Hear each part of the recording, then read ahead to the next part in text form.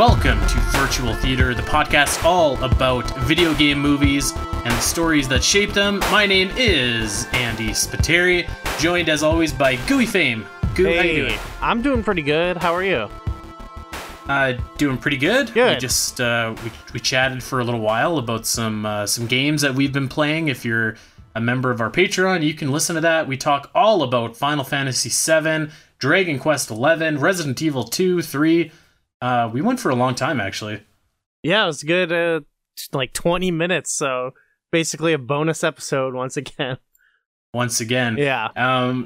Of course, we are here today to talk about Alone in the Dark, the Uwe Boll classic. Yeah, baby. That Goo and I watched, and something about this film makes my current. So I'm sitting downstairs, and I've been at home for like a week. It's like 3:45. I'm drinking a beer. I'm in a bathing suit because I ran out of boxers, so I just threw on my bathing suit. Just like looking as scummy as you can possibly look, basically. Yes. And I feel like this is the total energy that we need for Alone in the fucking Dark. Yes, I feel like right now is the perfect time for Boll, like the whole Uwe Boll vibe to thrive. Like, man, this is something else, this movie. Before we get into this movie, though, I did want to touch on a few points. Goo, I had a lot of like really good feedback from our Dragon Quest episode a couple weeks ago. I think that people were surprised by the movie. I think that we kind of sold a few people on watching it, and man, it is not what you expect. And I think that we had a lot of people tell us that in our Discord. we had a lot of people tell us they actually liked the movie too, which was shocking to me. But I'm glad that we could recommend something to people that they ended up, it ended up being worth their time. You know what I mean? Because I was like, you should watch this because it's just you'll be so shocked. And then, a good handful of the people who watched it were like, actually, I kind of enjoyed it. So, good on it, I guess. Well, you know what? I mean, I kind of enjoyed the movie too. If anything else, it kind of reminded me of Dragon Quest XI, the video game. It was a little bit dull. I think the analogy that I just used was, how'd it go? If Dean Malenko was a video game, he'd be Dragon Quest XI. And I feel like if Dean Malenko was a movie, he might be Dragon Quest Your Story. Poor Dean. I can't fully... I like the analogy, and it's funny. I can't fully co-sign, but... Do you remember Ladies Man Dean in WWE? I don't know, but that sounds great. They gave him a Ladies Man gimmick to try and spicing him up. It was good shit. Oh, that's beautiful. That's beautiful. So yeah, a lot of really good feedback to that episode. This was the first episode that I can remember where we explicitly told people, like, go watch the movie before you listen to our show. Usually we're just kind of like, you can watch it as a companion, or like you don't even have to watch the movie if you don't want. I think it was very important to watch Dragon Quest before listening to our show. That is not the case today, though, but definitely last week, yeah. Jesus Christ, that's not the case today. I had one movie that I wanted to quickly talk about before we get going into Alone in the Dark. So I watched the other night a movie on Netflix called Polar. And this is basically John Wick light, and it's got Mads Mikkelsen in it. And I don't know that I recommend it because it was pretty bad. Without Mads Mikkelsen, it would have been horrific. But I think that you might like it, Goo, because it's got like it's almost got Uwe energy to it. Like it's not quite that bad, but it's pretty freaking bad. I actually almost went to see that movie, but it was like kind of out of the way. But it looked appealing to me. I kind of knew looking at it like this can't be that good, but I don't know. There's obviously you just look at the cover and it does, even with the color palette, it does look like they're at least trying to ape John Wick a little bit, which I am in favor of. I am totally in favor of people trying to make a bunch of movies like John Wick, as opposed to like I don't know, every movie feeling like a Disney movie now, you know? Yeah. Like, give me that wave of movies. I'm totally into that. Yeah, it's a weird movie because it doesn't know if it's trying. I think that Mads Mikkelsen just can't help himself. Like, he brings too much credibility to the role, where like he's trying to give the character like depth and like kind of find the emotional core of that character. So like, it doesn't know if it wants to be a movie about like this dude and his journey, or if it wants to be this like black comedy movie that's like hyper violent and like just completely like bizarre and detached. And like both of them I think could work, but like together it's like but it is like bonkers. It's a bonkers movie. I think that you would probably like it. I would watch it just for Mads. That's pretty much why I watched it, actually. Yeah, just for Mads. Can you imagine, like, just his look in this, the eye patch and everything? Like, I could totally see this sort of character showing up in John Wick. Like, imagine putting Mads Mikkelsen in John Wick. Oh, like 100%, 100%. I was looking at him, and he had some like serious big boss energy going on. If there was ever a Metal Gear movie, which cross my fucking fingers, I hope that there is one day. Like, this dude was big boss. It was fucking awesome. If only Kojima was still like involved, because Kojima is like obsessed with Mads. Yes. As you should be. So it would, like, I feel like he could have the clout if he was only still around, if they still had him, you know, making Metal Gear. I can't wait to do a virtual theater episode about the movie that was Death Stranding one day. I can't wait for that, because like this was bizarre, but like that was just another world entirely. Yeah, we'll keep teasing that. One day we'll do it. I just have to play it. Last thing before we get going here, as I mentioned at the top of the show, a couple things. First and foremost, if you have a few bucks to spare and you want to help us out and think about supporting the show, patreon.com/virtual theater is the place to do that. We just released our third bonus episode on the Legend of Zelda cartoon. Yeah, third. And it's awesome. We have so much more coming down the pipe.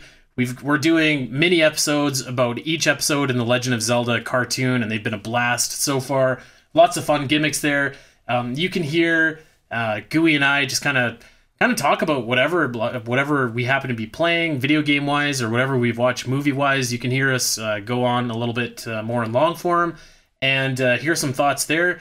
You get the shows a day early. You get the like outtakes and the show's song and stuff. Lots of cool stuff. If you want to consider help supporting the show, that's the best way to help us out. Hosting ain't cheap, unfortunately, for us, but we love doing this, so we're committed to doing it. So patreon.com/virtual theater is the place to do that. And if you want to hang out and chat with Goo, myself, Corey, David, the rest of our community, Discord is the place to do that. We have our own Discord. We're at Virtual Theater, so come hang out with us. We're pretty active, and we got to make one of these movie nights happen. We've tried a few times, but I don't think that we've successfully pulled it off yet, but it's going to happen. We'll get there. We'll get there. So that is the place to do that. And as we mentioned at the top of the show, in those outtakes that you can get over on patreon.com/virtual theater, Goo and I are talking about the Final Fantasy VII remake quite extensively, actually. So this would be a good chance for you guys to catch up on our Advent Children episode, which is available in the Virtual Theater archives, conveniently pinned in the episode channel of our Discord. With all of our plugs out of the way, Gooey, what say you to getting on to some talk about this Uwe Boll cinematic masterpiece? Yes, please. This is truly something. I actually forgot that I bought the DVD for $1. So I was scrounging around Tubi, I was looking on Netflix, I was looking on Amazon Prime, and I found it on Amazon Prime and I watched it. And the other day, I was reworking my DVD collection, and I saw Alone in the Dark, and I was like, oh yeah, right. Well, it's good to know you have it now, in case you ever want to rewatch it. You'll be good to go. I've on a mission, actually, to buy all of the virtual theater movies that we have, so like I can have my own virtual theater collection. Virtual shrine. I love it. Yeah, I've got about 12 so far. Okay, that's pretty good. So I've got my eye out for them. I mean, I'm not paying more than like $1 for these movies, obviously. Super Mario Bros. Notwithstanding. No, that's a gem. Yeah.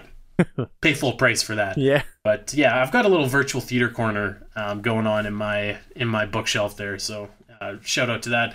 Let's set the table here before we get into the movie itself. Of course, this is directed by the man, the myth, the legend, Uwe Boll. Yes. And it was released January 28th, 2005, and starring Christian Slater, Tara Reid, and Stephen Dorff.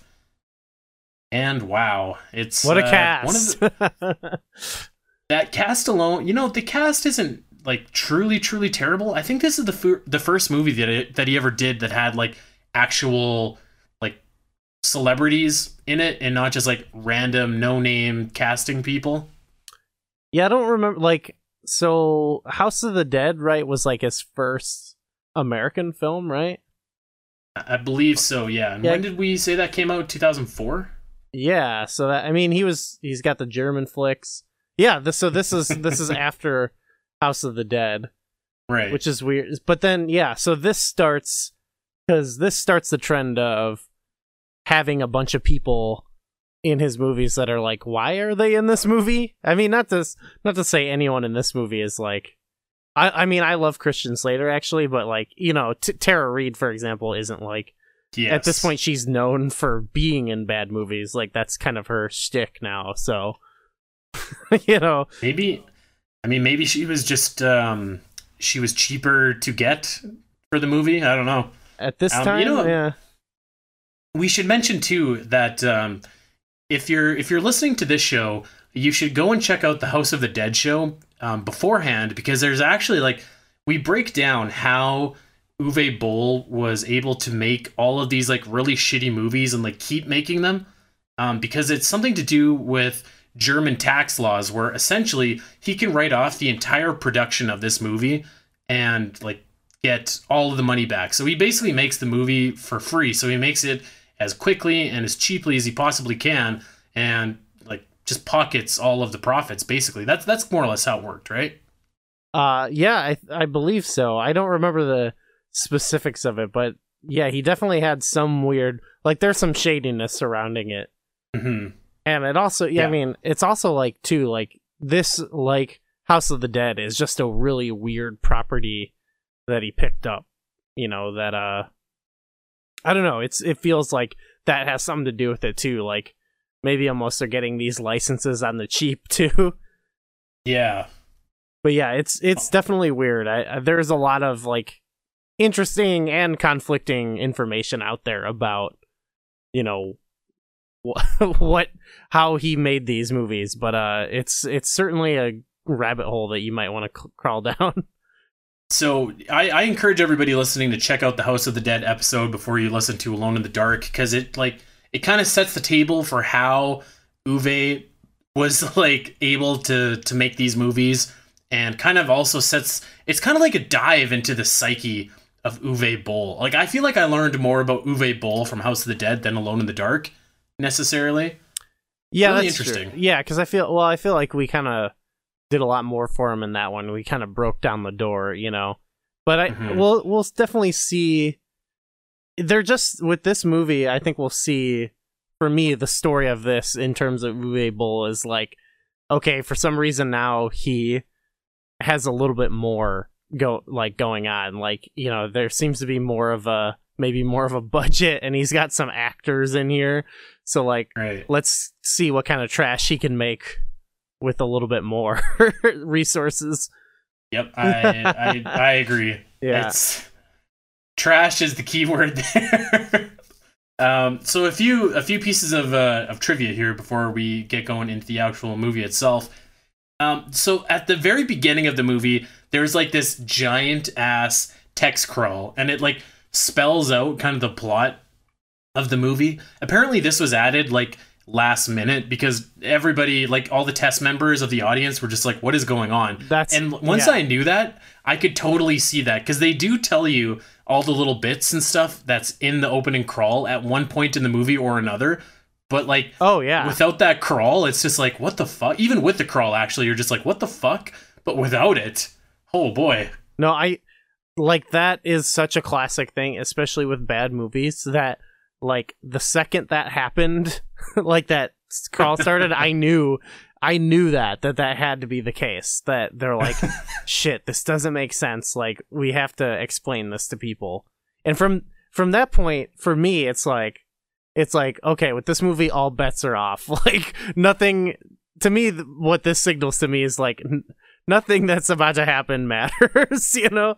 Like, they almost tell you the whole movie right there. Pretty much, but like, they tell it to you so quickly and so fast that you forget about it instantly. Exactly. So I was I saw that and I was like, oh fuck. It's such a futile attempt to try and explain the whole movie in the beginning of the movie, or at least like a good, you know, 1/3 to 2/3 of the movie, somewhere in that range, like all the lore that you're supposed to pick up, you know, that they forgot to like explain well throughout the movie. So after I was like halfway through the movie, and I was like, I look forward to Andy like re-explaining this movie to me, because I was like, thank goodness for Andy, because I don't really know what's happening. I'm just kind of taking it for what it is. It's funny you said that, actually, because I was watching it with Sam, because she wanted to watch it, because I told her this was one of the worst reviewed movies like ever. So she's like, okay, I'll watch it with you. And so we're watching it, and I rewound that opening crawl probably like 5 times, and she's like, do you think you'd like these movies better if you could just watch it? And I was like, honestly, I don't know. Maybe not. I would imagine it has to be different. Like, there's some movies, I think we talked about, like, I was of the opinion that like Resident Evil, I thought you could have maybe enjoyed that more if you were just kind of going with it, you know, just taking the action in. But with this one, there are a lot of like really fun action moments in this, but then there is just a lot of like boring slog, you know. It's not like, compared to like House of the Dead, where like the in between moments of action were like these like awful funny shit, caricatures of like horror movie. You know, this movie felt a little bit more like obviously Uwe is doing ridiculous shit. Obviously he probably only half cares, maybe, but there are moments where you feel like, with like Christian Slater's character or whatever, where he's like kind of taking it seriously. I think, I don't know if you got that vibe, but I don't know. I'll save it for particular moments that we'll run into. But I feel like, you know, we're probably both going to be comparing this to House of the Dead a lot. Yeah. Because, you know, they're the only 2 Uwe films that we've seen so far, and it doesn't always stack up, I will say that. Another really interesting thing that I found in my research going into this movie is, to this day, actually, in fact, Uwe Boll hates Tara Reid.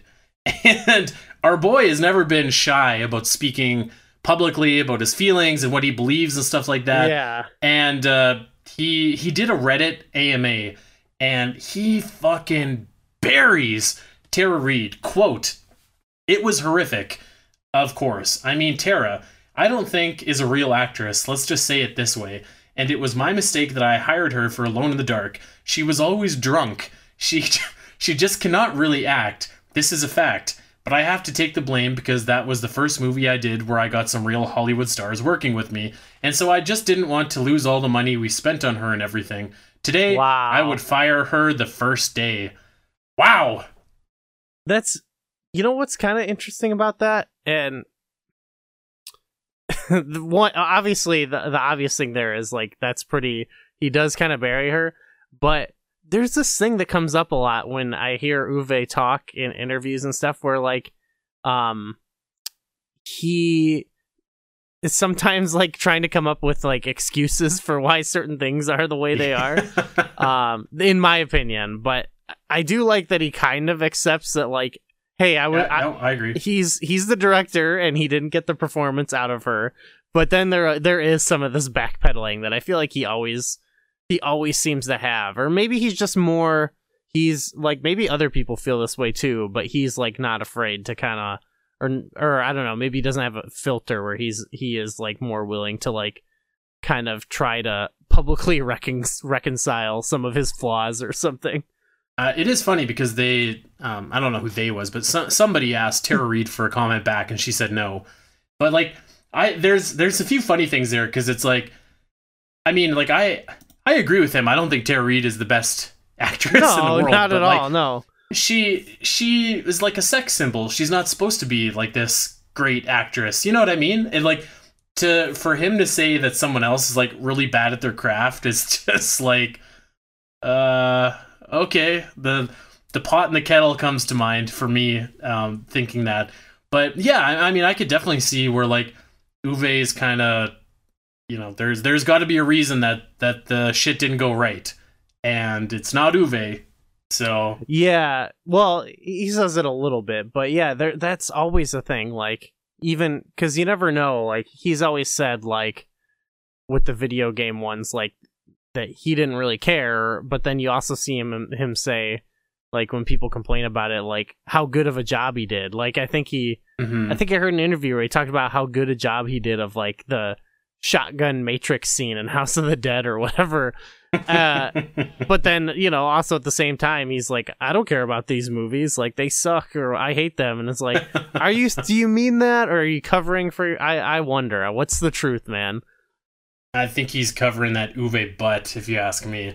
I love kind of the character Uwe Boll. Like, I've listened to a couple interviews and podcasts of him where he, you know, it's like a quarter of the time he's bullshitting or whatever, but then a lot of it he's very sincere, and it is kind of like, oh, there's like some like dimension to this guy, even if he's like bad or what he does. But like, I just like the look behind the man, you know? Yeah, it's again just a fascinating dive into the psyche of Uwe Boll.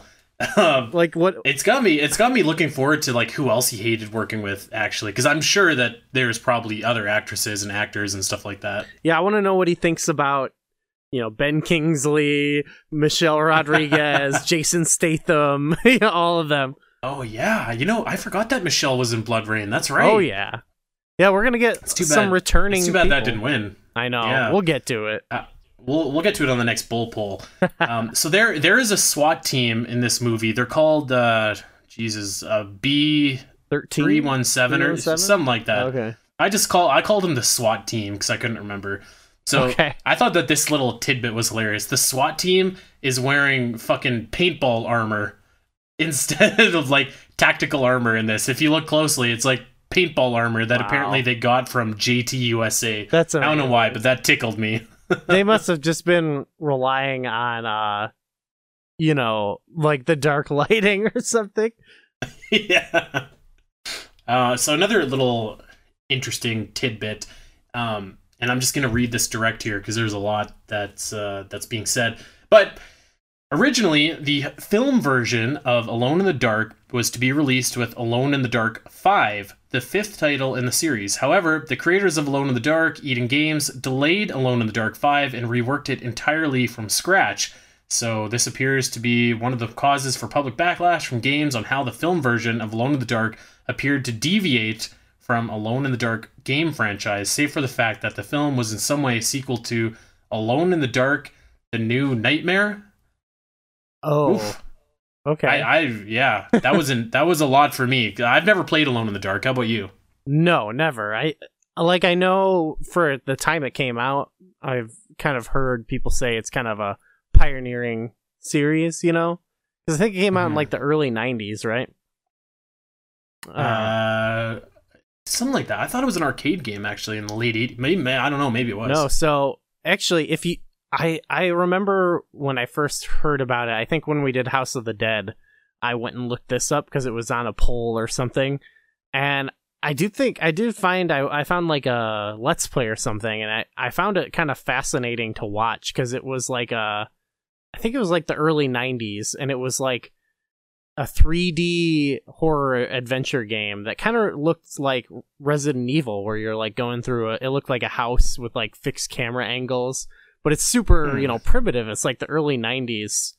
So, it has its, it shows its age constantly, but it looked, I was just so like captivated. I ended up watching like a half hour of it, but I don't remember much about it other than the look and the vibe. But it's like, again, it's kind of a weird deep cut, but supposedly it influenced, like Resident Evil and stuff.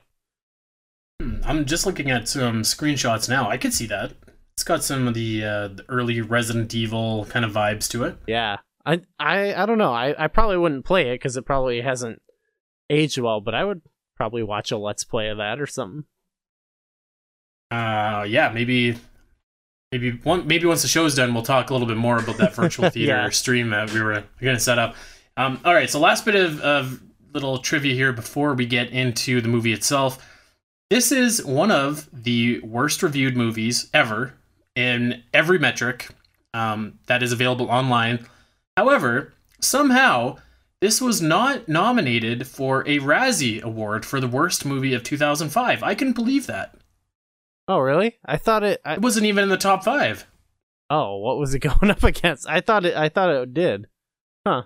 There's a Jenny McCarthy movie that won the worst movie of the year. I checked this a few times, actually, and I checked 2004 and 2006 to see maybe if there was just some weird, like, yearly delay. But in 2005, Uwe Boll is nominated for Worst Director, and Tara Reid is nominated for Worst Actress. And this movie is not nominated for the Worst Picture. And not only that, Uwe and Tara Reid didn't win. Damn, that must be saying something. I will say that, unreal. I will say, like, especially with Tara Reid, like, the way in which she is bad in this movie is kind of, this sounds weird, but like maybe unremarkable. It's just like, yeah, this is kind of bad, like not great delivery, but it's not like, it's not like earth-shatteringly bad. It's not like, like when I think of things that should win this, it should be like revolutionary in the world of bad. Like bad will never be the same again. Where it's funny you said that. I was just like, there's a lot of bad in this movie. I don't think Tara Reid was like particularly standout bad. She was just as bad as everyone else. Like, nobody was good in this movie. I don't think that she was like worse than anyone else necessarily. Yeah, no, I mean, I don't know. I think, there's no one I was like maybe gonna defend something, and I was like, no, nobody's like really crushing it here, but I guess I just noticed, I noticed it for sure, but it's not. I think it's like, it's funny when you cast Tara Reid as like this scientist. I mean, no disrespect to Tara Reid, but like, you've been in Van Wilder and American Pie 2 and like The Big Lebowski. I don't think anyone's buying you as this museum curator. You know what I mean? I feel like her badness kind of, again, like when I say it's unremarkable, it just does kind of blend into the rest of the movie. It's not like, it's not like, wow, I can't believe this like exceptionally bad performance that she gave in this bland movie. It's just like, no, everything a lot of the times is kind of bland with moments of like sheer brilliance. Yeah, that's a good way to put it. Just fit into the rest of the blandness. Yeah. All right, let's get into the movie itself. We're finally here, Alone in the Dark, our sophomore Uwe Boll movie. Well, this is in the this US, is truly at something. Well, I meant for us in particular. Oh, sure. You and I. Yep. But not our last Uwe Boll movie. Certainly not. No. We're not done with Uwe yet. So the movie starts off and like, as we mentioned earlier, you get that big text scroll, and it like, how some movies like will start off, you'll have like 5 seconds maybe, and the screen will be black or whatever. Like I pressed play, and immediately the text was on the screen. Did you notice that? Yeah, I did notice that. I was like, oh, I guess we're going. Yeah, I was like, fine, sure. I'm on board. I was like scrambling because I pressed play and like maybe I wasn't ready, but I was like, oh fuck, like who are these guys? Like what's going on? They're just like the Abkhani. We're an ancient. And you're like, what?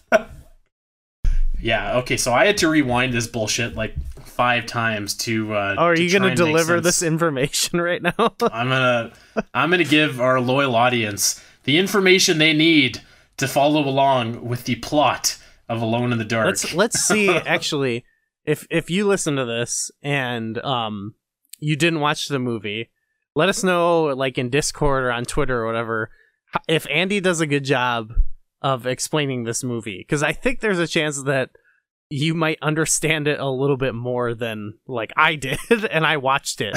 So. You know what? I don't know, because there's a couple points where I'm just like, what the fuck is happening? And like, usually I reach that point kind of at the end of the movie, but like, it was pretty quick in this one. Like, I don't know why anybody's doing anything. Yeah, for me, it was almost immediate. It was pretty freaking quick into the movie here. But here we go.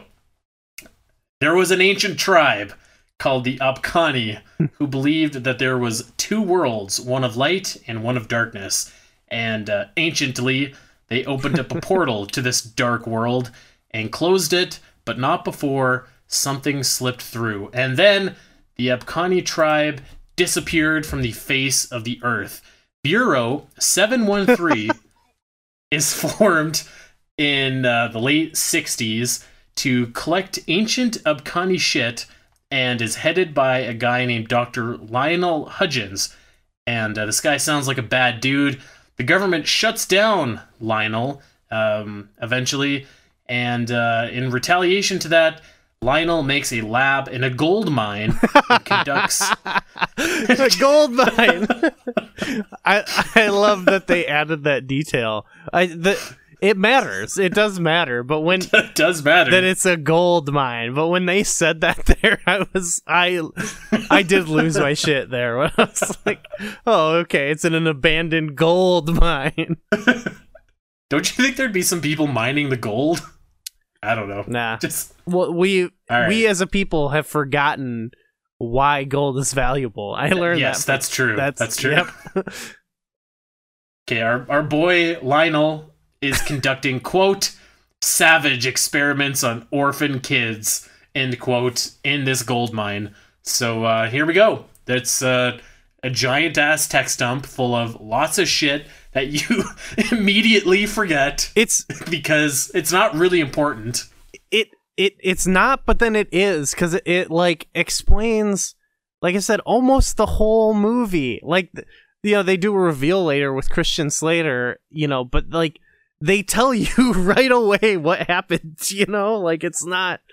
I don't know. It's just, like, weird. Like, I feel like most of the movie is, like, laid out there, but in a way that you're also gonna forget. So it's, like, this weird mix of, like, nothing matters, everything is there, everything is so unmemorable, yet you already know everything that's gonna happen. I don't know. It's weird. It's just such a... Like, I don't know, my eyes glaze over a little bit the whole movie, except for when crazy shit's happening. I mean, I think that there's like 2 good scenes in this movie, which I think we're probably going to agree on what they are. Yeah. The glazed over is a perfect way to put it. Yeah. Because like, I was watching this and it goes so fucking fast, and I thought that it was like so hilarious that they had to add this in like post-production because nobody understood the movie. And I'm like, fuck, if you think that helped me understand what's going on, like, you are totally wrong, because I'm even more confused.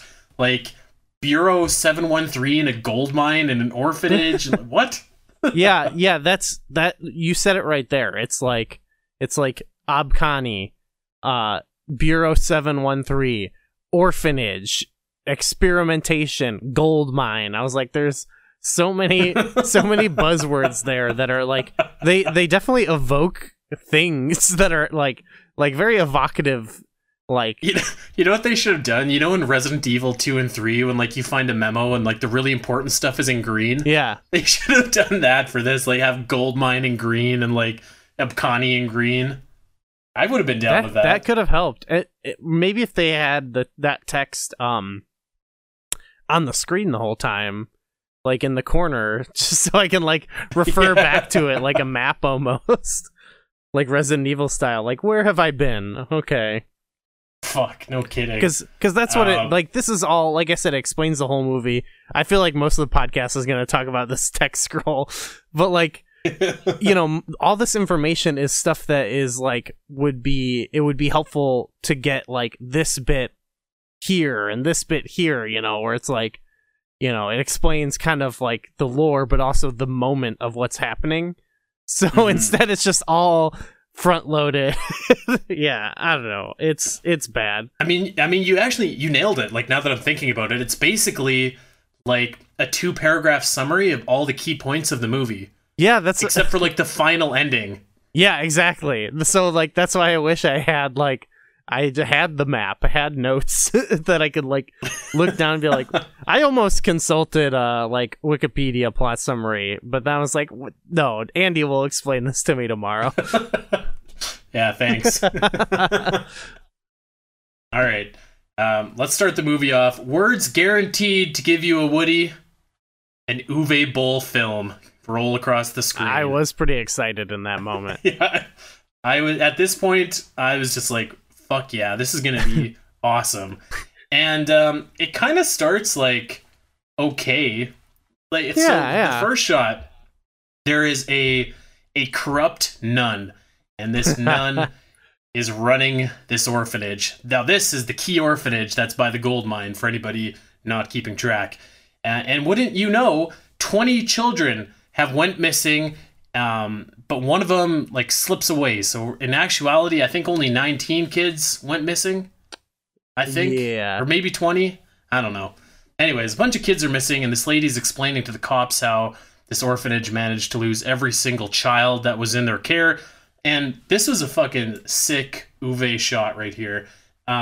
You see some like B-movie looking ass monsters, but you see them in the middle of this kid's iris. So like you see his eyeball, and like instead of the pupil, it's like these B-movie monsters who I have named Beanomorphs because they are like they're just like a B-movie version of the Xenomorphs from Aliens. So if you hear the words Beanomorph, that's what they are. And you see him through this fucking kid's eye. This was great. And it goes on for a long time too. Yeah, I thought that was, again, I was still like so amped when this was happening. Text scroll aside. Yeah, the movie, you know, there's a lot of hope still at this point. There's a lot of potential. Oh, so much potential, yeah. We meet our boy Christian Slater, and I don't know why, I thought this was hilarious. He wakes up on a plane, and he like shits all over some little kid that says a couple words to him. Yeah, what? And I don't know why this stuck out to me, but I just thought it was so funny. He's basically saying like you have to be afraid of things in the dark or something. I don't know. Yeah, something like, I don't know. He gives them some, you know, it's a little bit like it sets the tone for his character where it's like he's seen some shit, you know, where he's like, yeah, afraid of the dark. I kind of loved it, actually. I was still it's so amped. It's horrible, but it's good. Yeah. I couldn't believe it. Like, I'm watching Christian Slater, and like I'm like, man, I watch Mr. Robot, and this guy fucking kills it in that show, and here he is in a fucking Uwe Boll movie in the mid-2000s. Like, where was this guy in life at this point? You know what I mean? What? Like, his career has had so many crazy like peaks and valleys. You know what I mean? Like, he's almost got like a Nicolas Cage type thing where it's like he could be in a fucking like masterpiece, you know, killing it, and then like the next year it's like some dog shit. It's like, what? He's got some bills to pay, I guess. I don't know. I guess so. I mean, it can't be that expensive working in a fucking Uwe Boll movie, but yeah, I can't imagine. I don't know. Well, it's all that German. Maybe he wanted a new boat. It's all that German tax loophole money. Hey, shout out to that. Yeah. He also has some sick ass voiceover work in this movie, which I think that's put in also post movie and like as a way to kind of explain what's going on, because like there's a few times in the movie where you hear Christian Slater's voiceover, but like I don't know, does this make sense? Like usually when you hear a voiceover, you can like it sounds like a voiceover, but like when you hear the voiceover in this movie, it just sounds like he's talking out loud, even though like his lips aren't moving. Does that make sense? Oh yeah. Well, so like where it's like ADR or whatever, right? Where they like slip stuff in. I'm sure that happens a lot. I mean, there's even just a lot of it where just like bad ADR where, you know, you're seeing the lips where it's especially there's like one scene when they're outside, I remember, and he's talking, and they must have just gotten like bad audio out there because they definitely redid it, but it, you know. Oh yeah, and there's like the birds or whatever going on in the background. Yeah, and yeah, I remember that scene. So they definitely tried to fix some of that, but anyway, yeah, that definitely was present the whole movie. I kind of love that too, though. I'll say. Still lots of hope at this point. Yeah. So our boy Christian Slater is playing Edward Carnby, and Carnby. Get used to that name. Carnby is a kid from the orphanage, I guess. He grew up in the orphanage, and it's kind of alluded that he was the missing kid out of that group of 20. But like, yeah, I don't know. I guess he wasn't missing because they got him eventually. I mean, we're not there yet, but I don't know. It doesn't really matter. He was from the orphanage, and he lost his memory when he was 10 years old, and now that he's all grown up, he works as a paranormal investigator. Yes, he refers to himself as a paranormal investigator. Dude, the cab driver, right?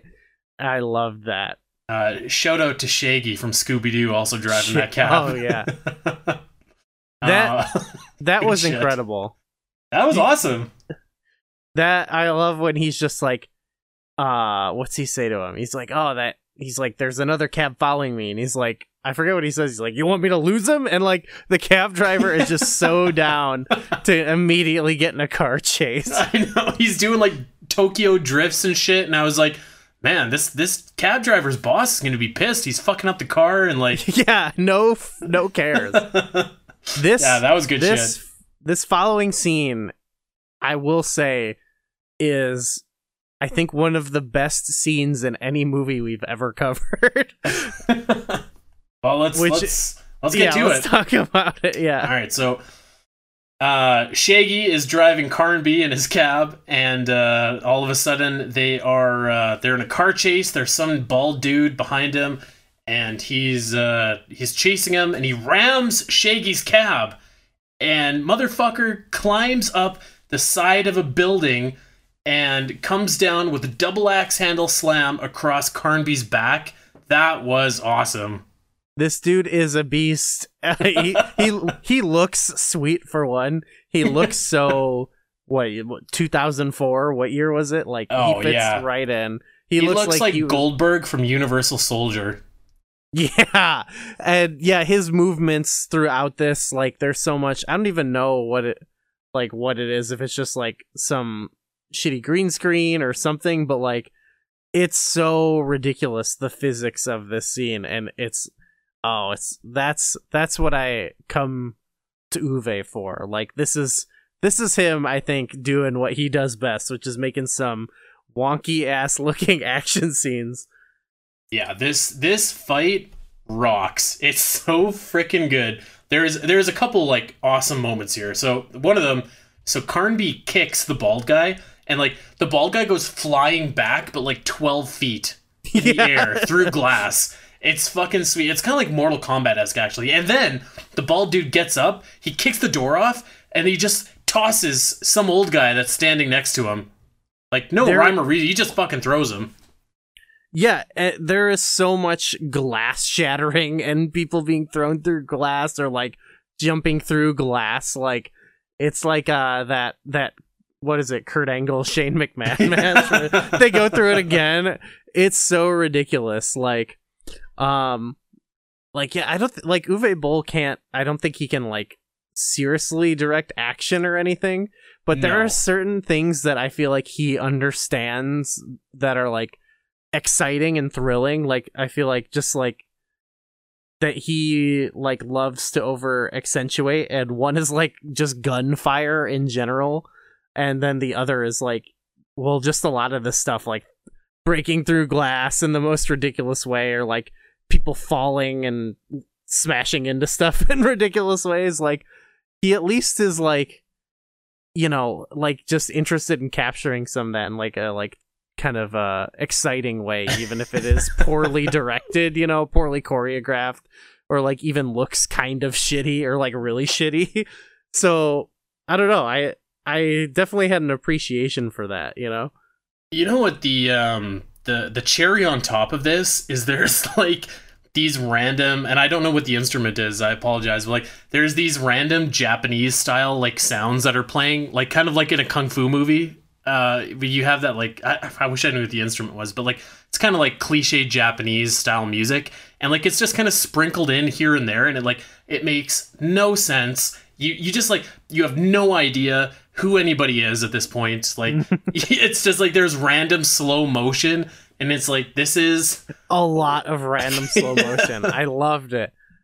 I liked not knowing what was going on though. I was so like, it was such a like, it was so jarring, and like, you know, like it to me in this moment like wiped away like that feeling of like, okay, they just explained the whole movie, like it doesn't matter, because I was like, oh, it like, I thought like, oh, maybe they explained the whole movie because the rest of it is just like, this is like balls to the wall like nonsense, you know, and they're like, shit, we didn't put the plot in, you know.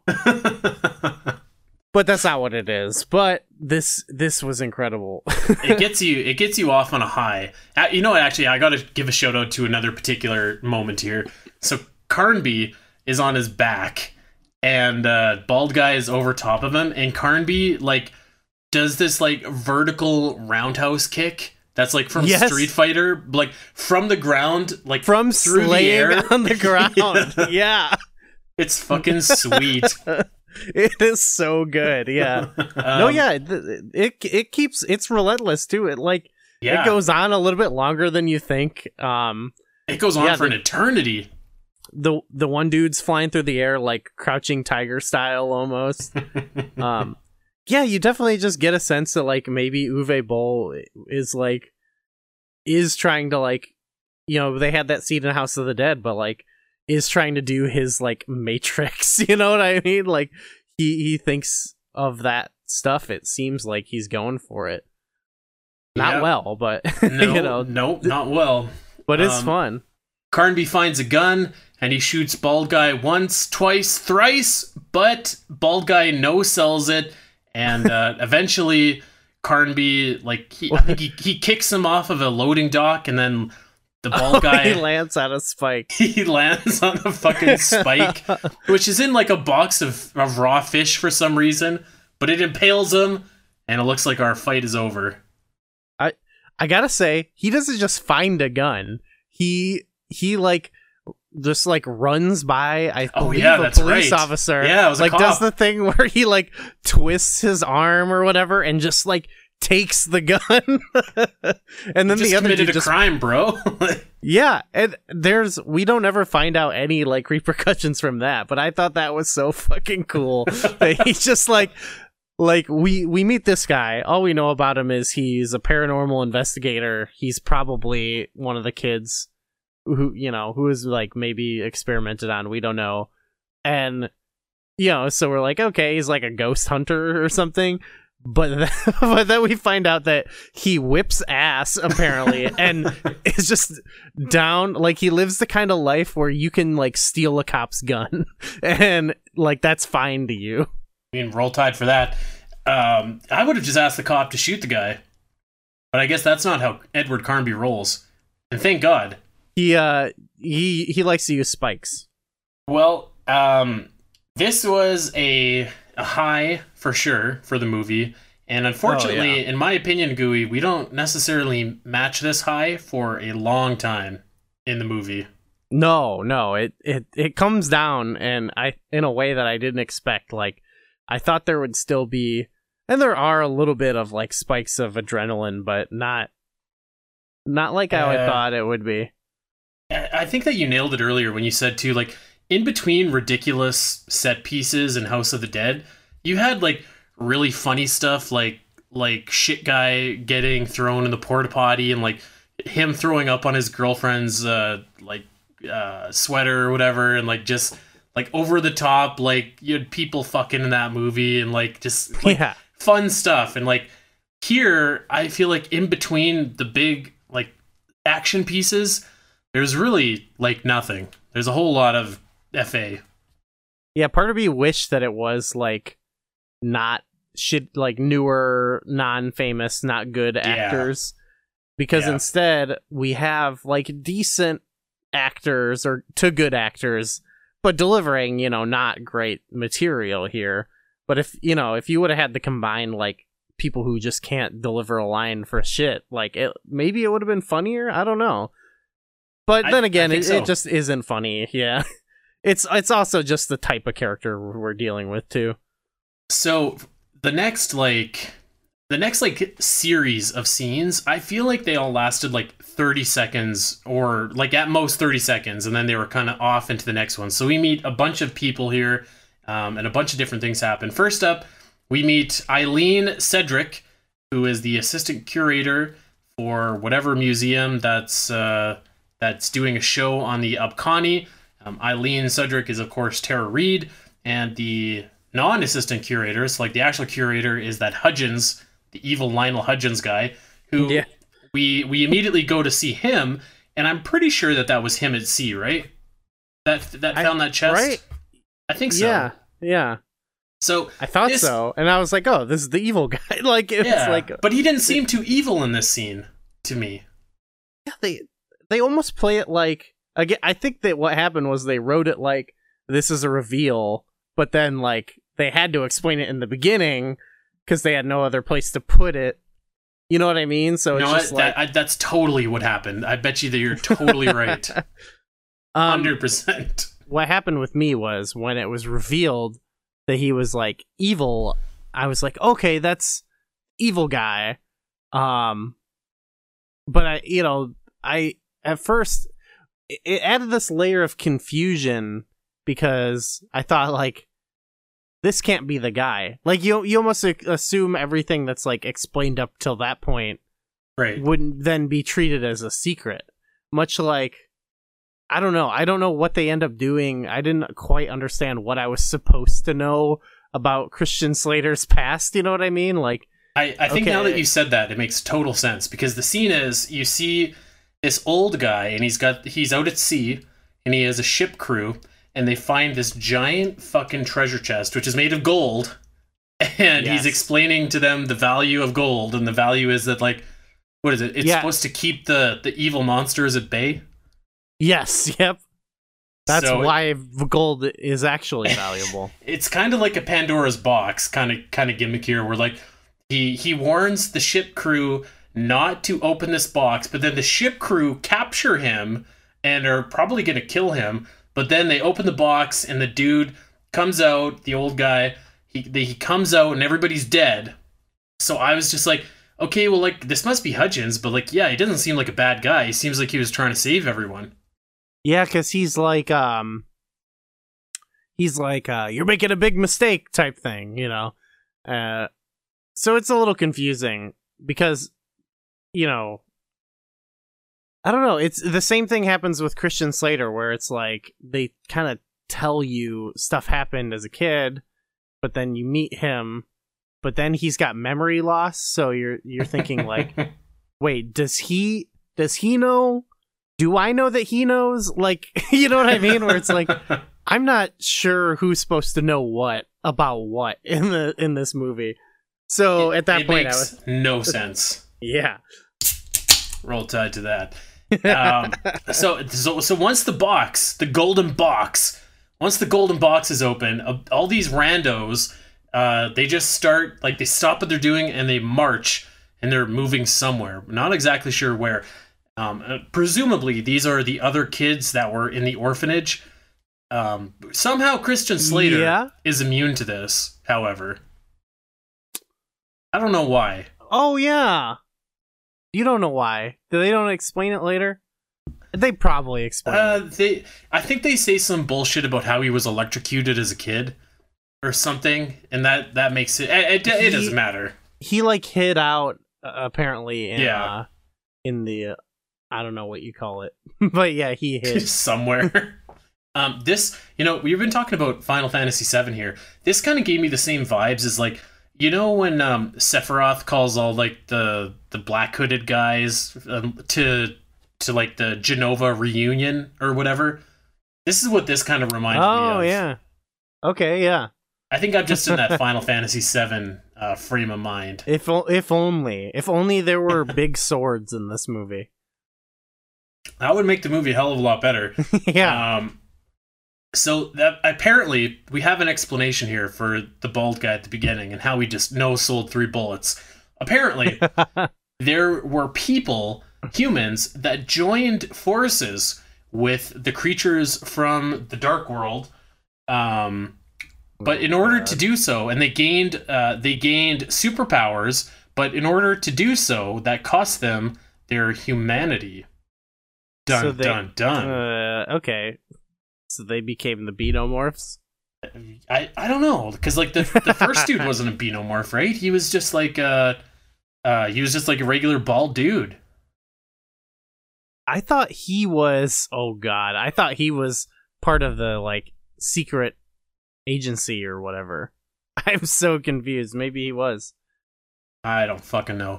So I kind of wrote down random quotes as things were happening too from Sam. So I was watching this, and like Edward is driving a car, and she's like, "Where the fuck did he get a car from? He just got to town."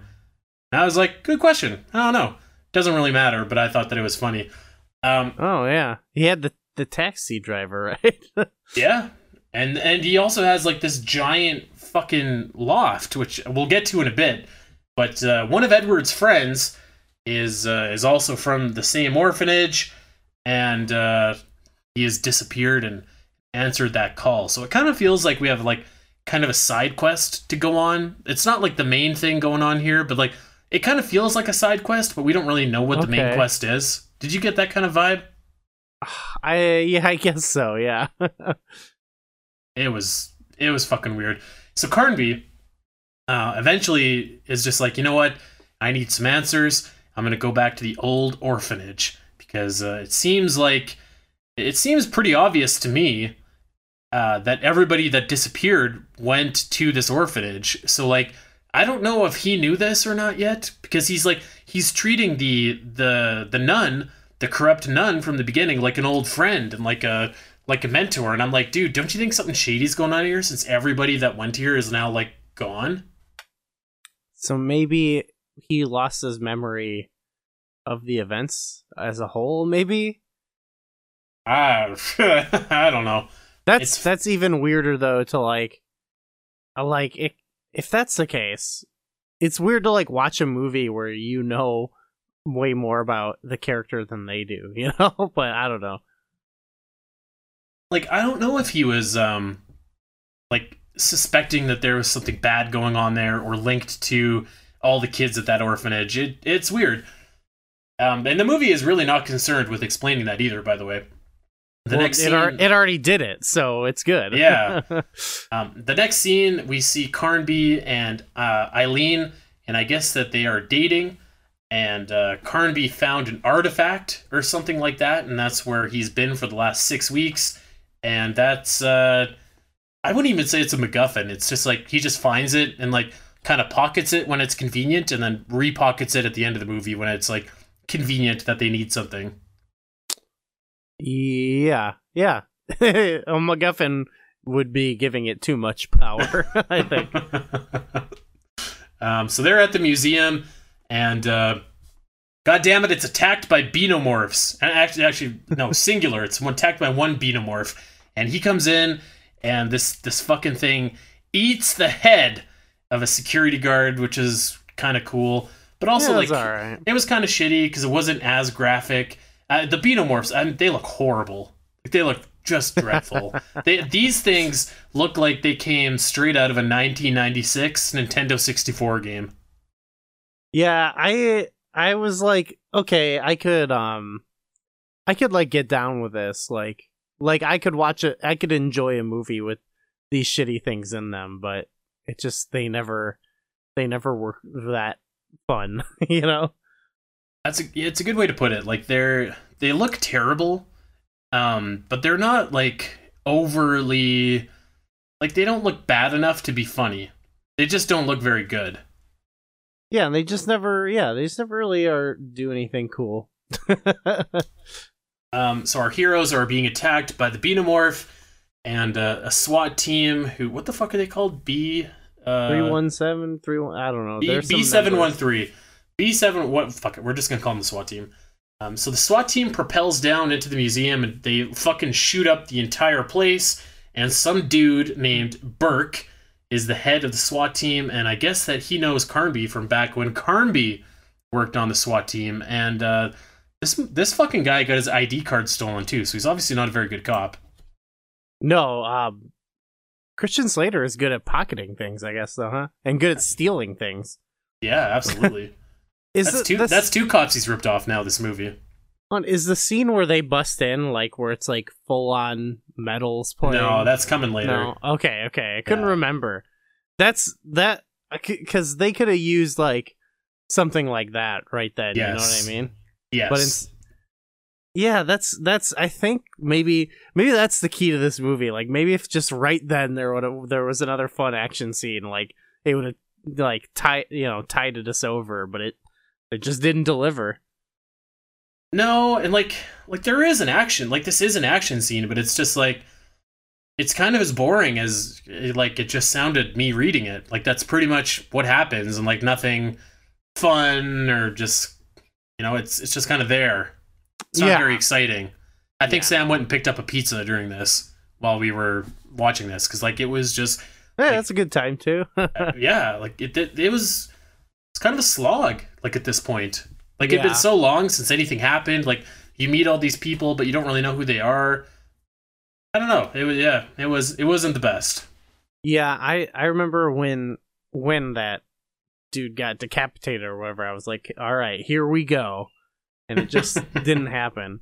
And then I was at least hoping with the three main characters' interactions that, like, maybe that would be kind of fun. Like, but it was they were all kind of playing it a little too straight, you know what I mean? Like, we could have used that's perfect. Actually, that's a perfect way to put it. They were playing it too straight. Like if they embraced it, like Shit Guy embraced it, and that what was the other doofus's name from that movie who got venom sprayed on his face? Like that was awesome. In comparison, yeah, they were just maybe I don't know. Like it was just kind of like they were just doing a normal thing. Like they were like, this is a normal movie, let's be normal. And I think, who knows, I would be interested to see what the like set was like on that, what the direction was like, because I could totally see like someone thriving in this kind of role where it's like, you know what, fuck it, like this doesn't matter, so I'm gonna deliver the performance of a lifetime, you know what I mean? It kind of like, on one hand, Carnby kind of reminds me of like Michael Scarn, because like I think that Uwe Boll is trying to make a movie like he thinks like if this is like Uwe Boll's Threat Level Midnight, he thinks that like Carnby is just like this wicked badass, and like it's just like so cheesy and like ridiculous the things that Carnby says and how he says them. It gave me that Michael Scarn kind of energy to it, which I wish like it. Which is probably more credit than it deserves, actually, now that I'm saying it. It was too serious. Like, it didn't get there, I don't think. Like, if it was Scarn levels, that would be, like, I would appreciate it a little bit more, in my opinion.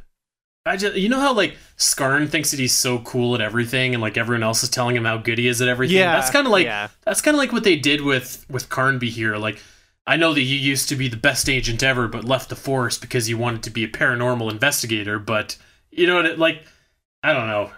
But not in that same kind of Threat Level Midnight kind of fun way. Yeah, it'd almost be like, I don't know. It's just like too. I don't want to say sincere. It's just like maybe it is. It's just too sincere. Like the fact, like a character who's good at everything could be like funny, but or like even just like interesting at all. But instead, it's just I can see where you're coming from, where it's just like it's just kind of like great. They wrote a guy who's just like really good at everything, not moving the needle at all. Yeah.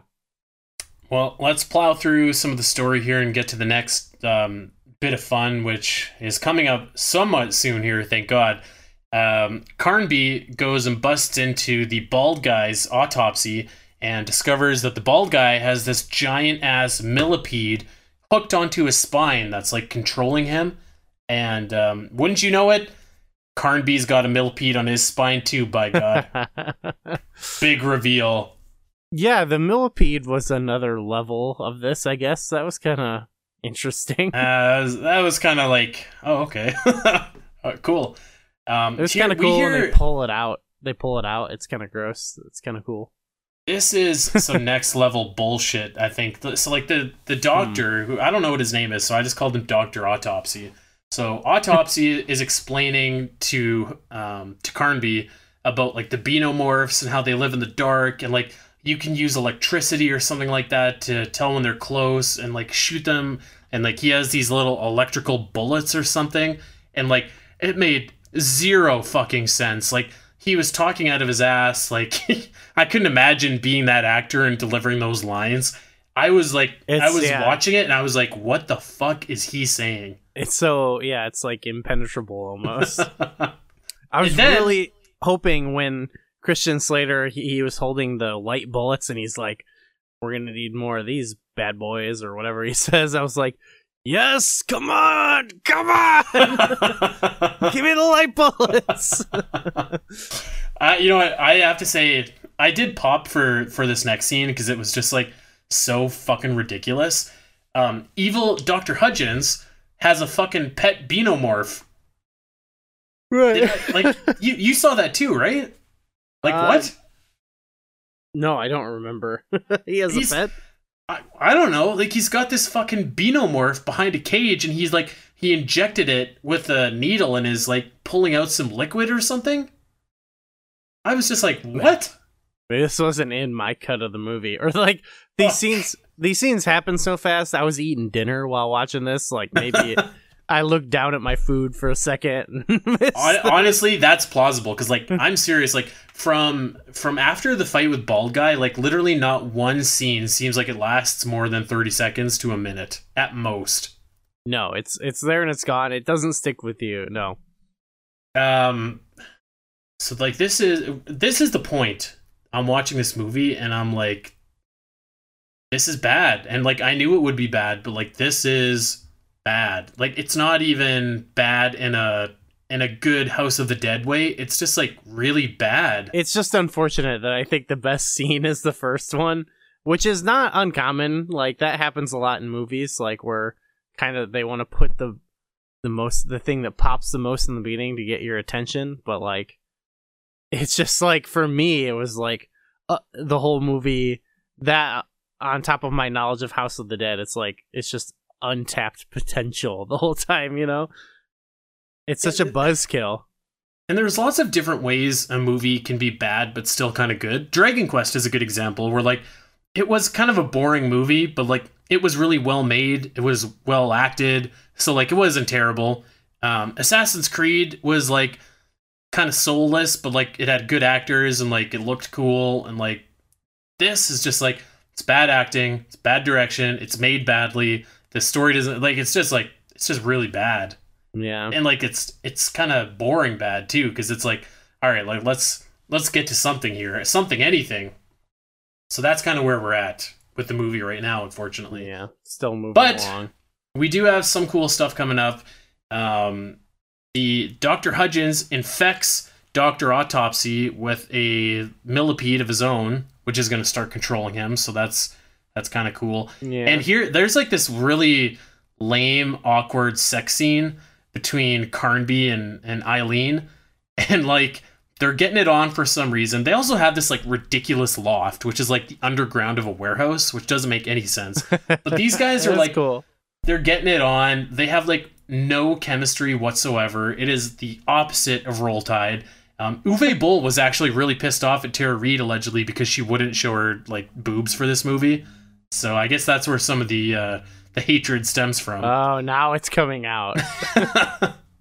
I mean, who would get nude for this movie?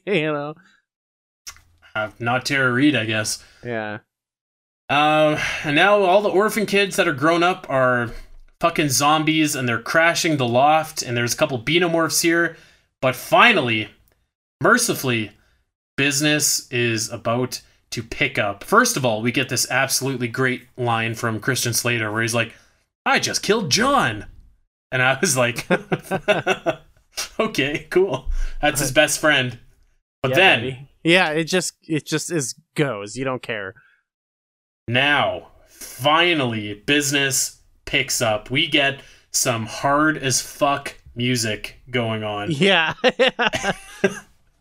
And like this is great. So like Beanomorphs are crashing the loft, and like the orphan kids are now zombies and they're everywhere. Carnby and Eileen are shooting people. The SWAT team comes in. The camera is just going fucking crazy. It looks like it's malfunctioning. Well, and it's like, and everything's dark, right? And it's like, yeah, like you can only see stuff when like the gun shots like light up stuff, and it's like almost has like a strobe like effect. And then also, I wouldn't even say like the camera is moving around, because like it's hard to tell when watching this like what was shot, like what is real. It's like really weird looking. It's almost uncanny valley, but it's kind of just in how much of a mess it is. It's like kind of amazing.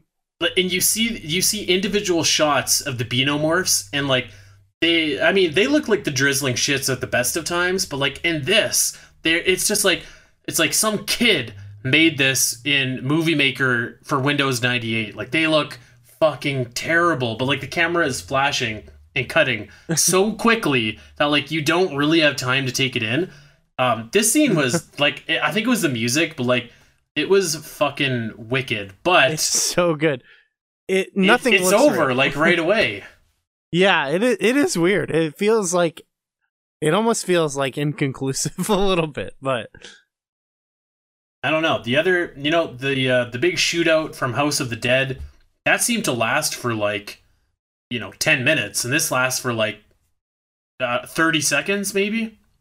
This wasn't meant to be that either, right? Because they have a big fight in the end, right? So like, I'm like, okay, but like this ridiculously awful scene would be fine in a different context, like if there was other stuff going on. But it's just unfortunate that this is all we get right now.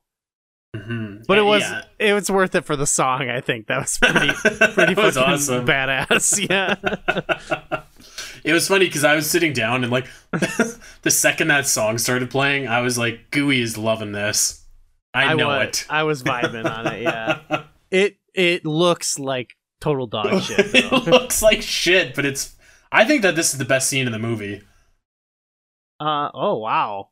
I think I gotta stick by that opening scene. I think that opening scene is, like as I said, better than like a lot of the other movies we've watched. Like it's just so fun. But and this is what we needed, because like the movie's been boring really since the opening fight. So like this was a shot in the arm at the most dire of times. Yeah, it definitely got me watching a little bit more, All right, let's keep it moving. Hudgens is now missing, and Burke and his team are going to the lab in the gold mine to check it out. And I guess Burke is letting Carnby tag along. And there we go. We have our final battle kind of set up. And there's like 100. So we get to the mine. There's like 100 SWAT team members there, but only like 5 of them go down into the core where all the bad guys presumably are. I didn't get this. Everyone else is like setting up a perimeter, and I also didn't get that, because I was like, well, how many of these alien things are there? Like I thought there was only like the 20 kids and like a couple of these Beanomorphs, but I mean, I guess it doesn't really matter. But I was trying to follow the logic, and like this is where I was just like truly lost. Yeah, I don't know. I couldn't tell you. I was really hoping you would illuminate this for me, but it's all right. I wish that I could. I don't understand because like, we see Hutchins and like he can now control the monsters because he releases like a bunch of these zombie dogs and like oh, Jesus. do you remember like I was just like, I don't remember. What the fuck? Like how can he control them now? Isn't he just like a scientist looking for artifacts? So like I didn't get that, but I was like, is that okay, the implant, maybe the spinal implant thing? Fuck, you got me. I don't know. I have no idea. It's at this point I'm just like, oh boy, how much longer is in this movie? It's not good. Dr. Autopsy is also back, by the way, and he has the millipede in his spine, and he is destroying all of the lights that the SWAT team has set up so that the Xenomorphs can attack them. Meanwhile, in the core, some fucking jabroni falls, and there's like this big worm-shaped hole that leads down into the core, and he falls, and this guy is also impaled, poor bastard. And then I thought that this was hilarious. There's two people like rappelling down into this hole, but there's a fucking ladder on the side of the wall too. So like, why are they rappelling? I was so confused because I thought that was just a pit that you fall in and die. Like, I thought it was a booby trap, and then Christian Slater goes, "We need to go down there." And I was like, "Oh, okay. I guess that's not a just spike pit. That's good. That's good at doubles, you know." I mean, there you go. I mean, I guess it's a good thing that they were rappelling because eventually, like, the lid collapses or something like that. One of the girls breaks her ankle or something. That's another thing. There's like a ton of SWAT team members that we meet in this like closing sequence that like we spend a lot of time with, and it's like, who the fuck are these people? Like, nobody has names. We don't know anybody. Like, what's happening? Who are these people? They like briefly mention one. I think there's like the girl behind the computer. Like, I think someone at some point goes like, "She's my computer girl." I don't remember, but I feel like they try to squeeze it in there. I think you're just supposed to accept like they're part of the crew. I don't know, but it's, you know, there's lots of shit going on here. There's a big gunfight outside between the Xenomorphs and the SWAT team, and it looks like shit. It looks truly terrible. There's like small little snake alien things in the core that even these guys kind of look like the baby chest bursters from Alien. Yeah. And they look pretty bad, but they're attacking Carnby and the gang. There's a bunch of random shit going on, and I don't really get what the monster's goal here is. Like, if they're trying to get to the core or reopen the portal or what, but it doesn't matter. It really doesn't matter. Yeah, I didn't know the stakes here or what was. And Christian Slater's leading them around, and he's like, "We need to go down here," and then he's like, "We need to be here." This is right. Like he's got vibes or whatever. And I was like, okay, he's got vibes. You know, it's weird though, because like Christian Slater and the guys get there, and then like the focus shifts away from Carnby, and it's on these like two random SWAT members, a guy and a girl, and we keep seeing them. And I think like one of them is supposed to be the computer girl or something like that, but like they're in the field, they're kind of waiting around, and like they don't have a name. The one guy's off by himself and like gets eaten, and right. Like I feel like these two were like the focal point of this last little hurrah of the movie there, and like you have no idea who the fuck they are. No. Well, I don't know. I'm falling apart. It's the drizzling shit. It's bad. Here we go. We're almost home. Actually, you know what? I'm looking at my notes. We're not almost home, so let's just slog through this here. Carnby and the team find a laboratory in the mine, and all of a sudden our boy Edward remembers getting implanted with the millipedes as a kid. The heroes find a door in this lab that's locked, but luckily Carnby still has the artifact that he found from earlier, which I guess is a key to open this door. I completely forgot that he had this thing at this point in the movie. Yeah, he's got a key. Carnby wisely says, you know what? I don't think we should open this door. and he turns around to leave. And then you get, like, I think it's supposed to be a big reveal that Hudgens is, like, the bad guy here, even though he's done a lot of, like, bad guy shit up until this point in the movie. It's very weird because he's like, he sticks him up and they're like, how could you? Yeah, that again, I think just the narration makes that confusing, but... Did you notice, too, that Hudgens had, like, this weird fucking accent when he held him up? No. What was his accent? I don't even know. I wanted to say like a German accent, but it wasn't quite German. It was almost like, I don't know. I can't even replicate it. I was gonna say you should look it up, but really you shouldn't. It's not that important. It was just it was really weird. It almost feels like someone else dubbed over his line, but like someone with a German accent. Maybe fucking Uwe Boll did it. I don't know. Uwe got in there. Threw down some lines of his own. Pretty sick shot, though. So Hudgens steals the key, opens the door, and then Burke flings a knife to his gut, so I think he's dead.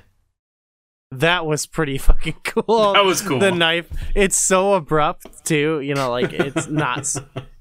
Yeah, that was... I laughed out loud. Like, I jumped out of my seat almost at that moment.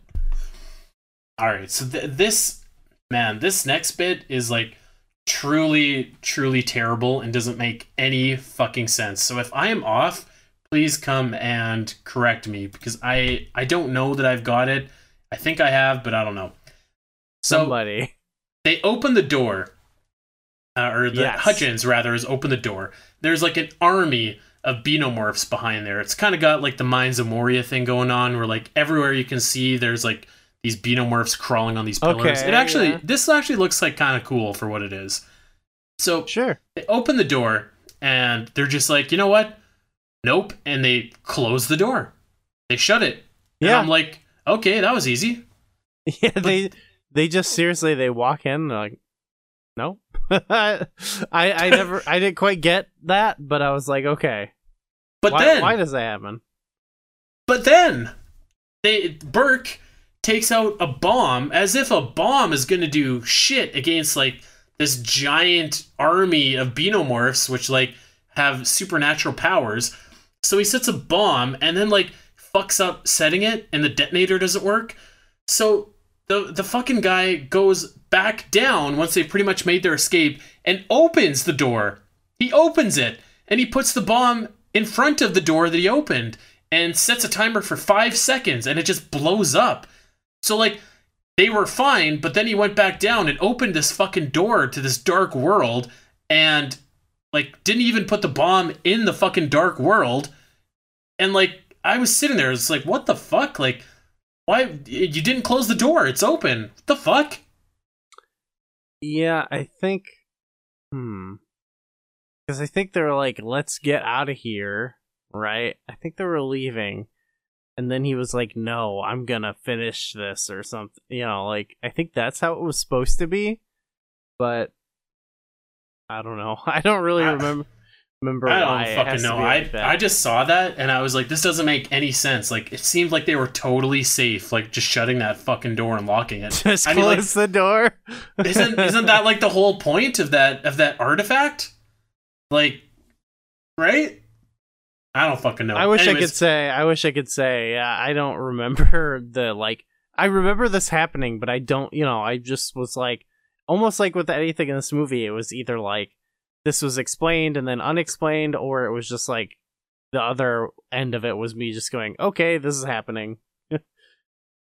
It was truly, truly terrible. So I think Burke dies, probably, because he just blew up a fucking bomb. And like he could have probably set a timer for like more than 5 seconds, but I digress. 5 seconds, I think, was the only option. Maybe. Yeah, it's either 5 seconds or nothing. It's a fucking whatever. He's dead, and all of a sudden, Carnby and Eileen pop up in the front yard, actually, of the orphanage. Somehow there's like a secret passageway or something. So they're in the orphanage. They go back to the city. They find out that the entire city has been evacuated. There's literally not a single soul in sight. Kind of like, I guess this happened overnight. Resident Evil ending a little bit. Kind the of. First one. It's everything looked pristine still. There's just nobody there. Yeah, they evacuated it or something? I don't know. Some bullshit like that. I guess, like, my question is, like, why didn't you just go back during the day and shut that fucking door? Although I think they give a final voiceover where Carnby's like, and with that, the door was closed and everyone vanished off the face of the earth. And I was like, okay, all right, cool. Yeah, okay, fine. And then there's one final shot of something coming for Carnby in the first person, and it's over. We're done. Yeah, they set it up for a sequel, which I think there is or something. There is, yes. Oh my god. It's on Amazon Prime, as a matter of fact. You know, I just remembered something I wanted to say about that battle scene in the end. When they're like down below and there's like, you mentioned they're like shooting out off with the Beanomorphs up top, right? Mm-hmm.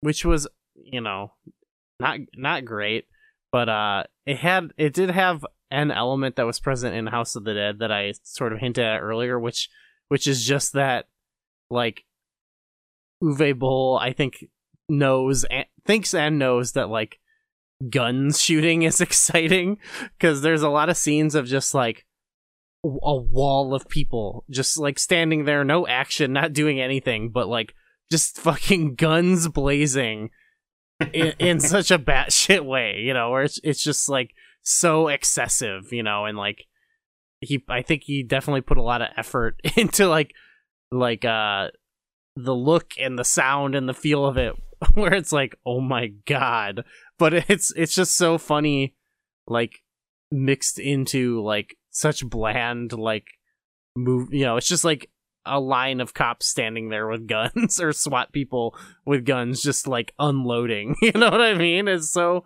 and, like, that's supposed to substitute for, like, an action scene.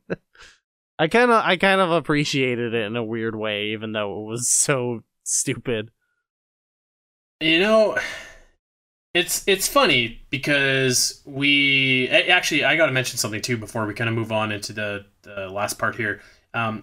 Closing song over the credits. Oh, that was a banger. That's a banger. Yeah, that's a banger. I looked into this. That's good shit. I ended up looking into it, and the soundtrack, it's like a double album of, like, really?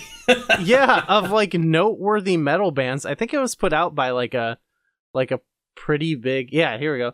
2-disc soundtrack was released by Nuclear Blast Records, which is like a big, I think, a big metal label. Yeah, there we go. So the last song is "Wish I Had an Angel" by Nightwish. That was a banger. Yeah. Yeah, and if you look at the soundtrack, it's got, like, pretty big names on it, which I think is wild. And Nightwish, they had a music video for this song too, which they say is directed by Uwe Boll. Oh boy! But the video is just like a kind of standard performance video where they're just kind of like in a, like, there's lights and they're in like a, right, like a tunnel or something playing, and then, like, they just cut in, like, clips from the movie, so it's not that exciting. But the song is a banger, and there is a 40 song soundtrack for this movie. Yes, with, like, you know, Nightwish, Power Man 5000, Ministry, you know, like, they went nuts on this. They got some names in on this, so this might be, other than that opening scene, in my opinion, this soundtrack might be, like, the best thing about the movie. I wouldn't argue that. You could definitely make that case. It's certainly one of the better things. I was gonna make a point, but I'm gonna read off some of the final stuff here before I get to my point. Okay. This movie obviously bombed at the box office. It allegedly had a budget of $20 million, and it only made $10.4 million. But of course, we know that doesn't really matter in Uwe Boll films, because he basically just pockets all that money because he can write off the budget to German tax laws. So shout out to him for making $10 million. This movie at Rotten Tomatoes has a 1% critic score and an 11% audience score. Now, okay, even knowing that, I was, like, disappointed by this movie, which seems funny to say because, like, it's got a fucking 1% on Rotten Tomatoes and an 11% audience score, which is always far more generous. And even still, I was disappointed by this movie. I didn't even pick any reviews out from critics or fans because like they all just say the same thing. It's like it's just absolutely dreadful. And I was reading them and I'm like, this is gonna be great, kind of like House of the Dead. But man, this was just a fucking slog, and like not like it wasn't fun. That's the real killer of this movie. Is like it's not fun and it's bad. Yeah, I'm with you. I feel bad saying it because I had started to, House of the Dead. I think people will remember from last season of our show. It kind of broke me on like thinking I had taste. I loved it. I mean, it was bad, but I was just so into the movie. It was something else. Whereas this, I was like. Like you, I came into this so willing to enjoy it, and I thought I was going to too. With it starts so great. Like if they had just stuck with that, then I guess it wouldn't then be like the video game at all, which I don't think it is. But I guess maybe it's just the problem of like this maybe wasn't the right source material for him, like House of the Dead is like a rail shooter, so it's just constant action and stuff like this. Where with this, he's trying to adapt something that's more akin to like a Resident Evil or whatever, where it's dark and mysterious or whatever, creepy, it takes more of a subtle tone or something, which I don't think is a good fit for him. No, I need bombast and like over the top for Uwe Boll. I think the problem for me with this movie is the fact that Uwe had like Hollywood stars or something like that. Because like in House of the Dead, you had all these like ridiculous caricatures of like teenagers and like they were just doing stupid stuff. And like, yeah, there was a lot of great shooting and stuff, but like in the moments that there wasn't shooting, there was still like a lot of fun. Like there was like the scene where Shit Guy and his girlfriend are flirting and they're about to have sex, and like they have that funny but weird conversation about how he can't get it up or whatever. And like there was the like fun scenes in like with Captain Kirk like smoking his cigar and stuff like that. And like I don't know, it just seemed like to me there was just a lot more. Like there was a lot more action for sure, which definitely is a Uwe movie needs action. But like in between the action, there was like fun stuff, and I don't know. I don't feel like there was any fun shit in between like the scenes here. It was just like rapid fire, like exposition, which is not what Uwe does best. No, I mean there is something to how unpolished House of the Dead is, whereas like this isn't polished by any means, but like you have what I like. Christian Slater, I think, is the best example where he's who I think a good actor, but like it's a weird middle ground to have, you know what I mean? Whereas like with Captain Kirk, you had such a kind of fucked role to begin with, but then you just had this like weird unknown actor who has this like unpolished like outsider charisma almost, it's like almost some kind of like anti-charisma that make like the two negatives make a positive. He's incredible, I think, so I don't know, with this it's like you have some people who Christian Slater not at the height of his career, and Tara Reid not great at all. Stephen Dorff also kind of at a low point in his career too, so it's just like kind of wishy-washy. But I don't know, I'm excited for future movies because like I know like Blood Rain is his next video game movie, and like that movie, like I feel like Ben Kingsley is a phenomenal actor, right? And I feel like he's someone who, the example I gave earlier, you like put him in this role and he's like, well, fuck it, like I'm just gonna go nuts on it. It does, because it doesn't matter, and I might as well have fun. That's what I'm hoping we get. Also, Meatloaf is in it, so I think that could be cool. Yeah, I gotta say it. I was quite disappointed with this movie. Yeah, I think we just like put the nail in the coffin of this one. Yeah, let's just get right to it. Thumbs up, thumbs down. It's a big thumbs down for me. Big thumbs down. Again, I don't think you can even find it on YouTube, but big thumbs up to the opening scene, I will say. Yeah. I'm going to find it and share it to anyone who is interested if you don't go watch it, because it is just fun. And they should have just made a whole movie like that. I want a wire fu Uwe Boll movie.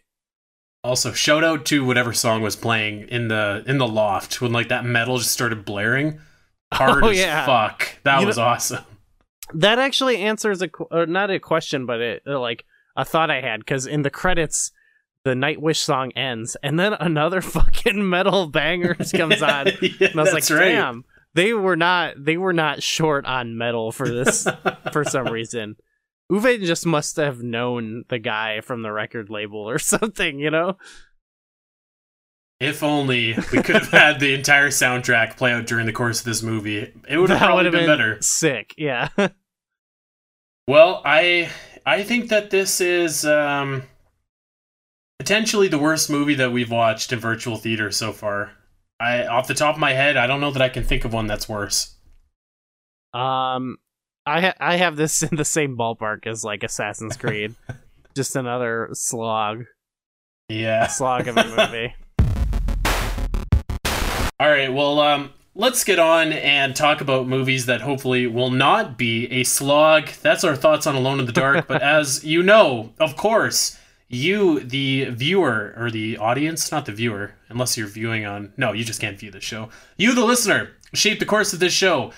We let you decide what movie we're going to cover via a poll over on Twitter. We are at Virtual Theater X, so make sure that you are following and subscribing so that you can take part and influence the direction of the show.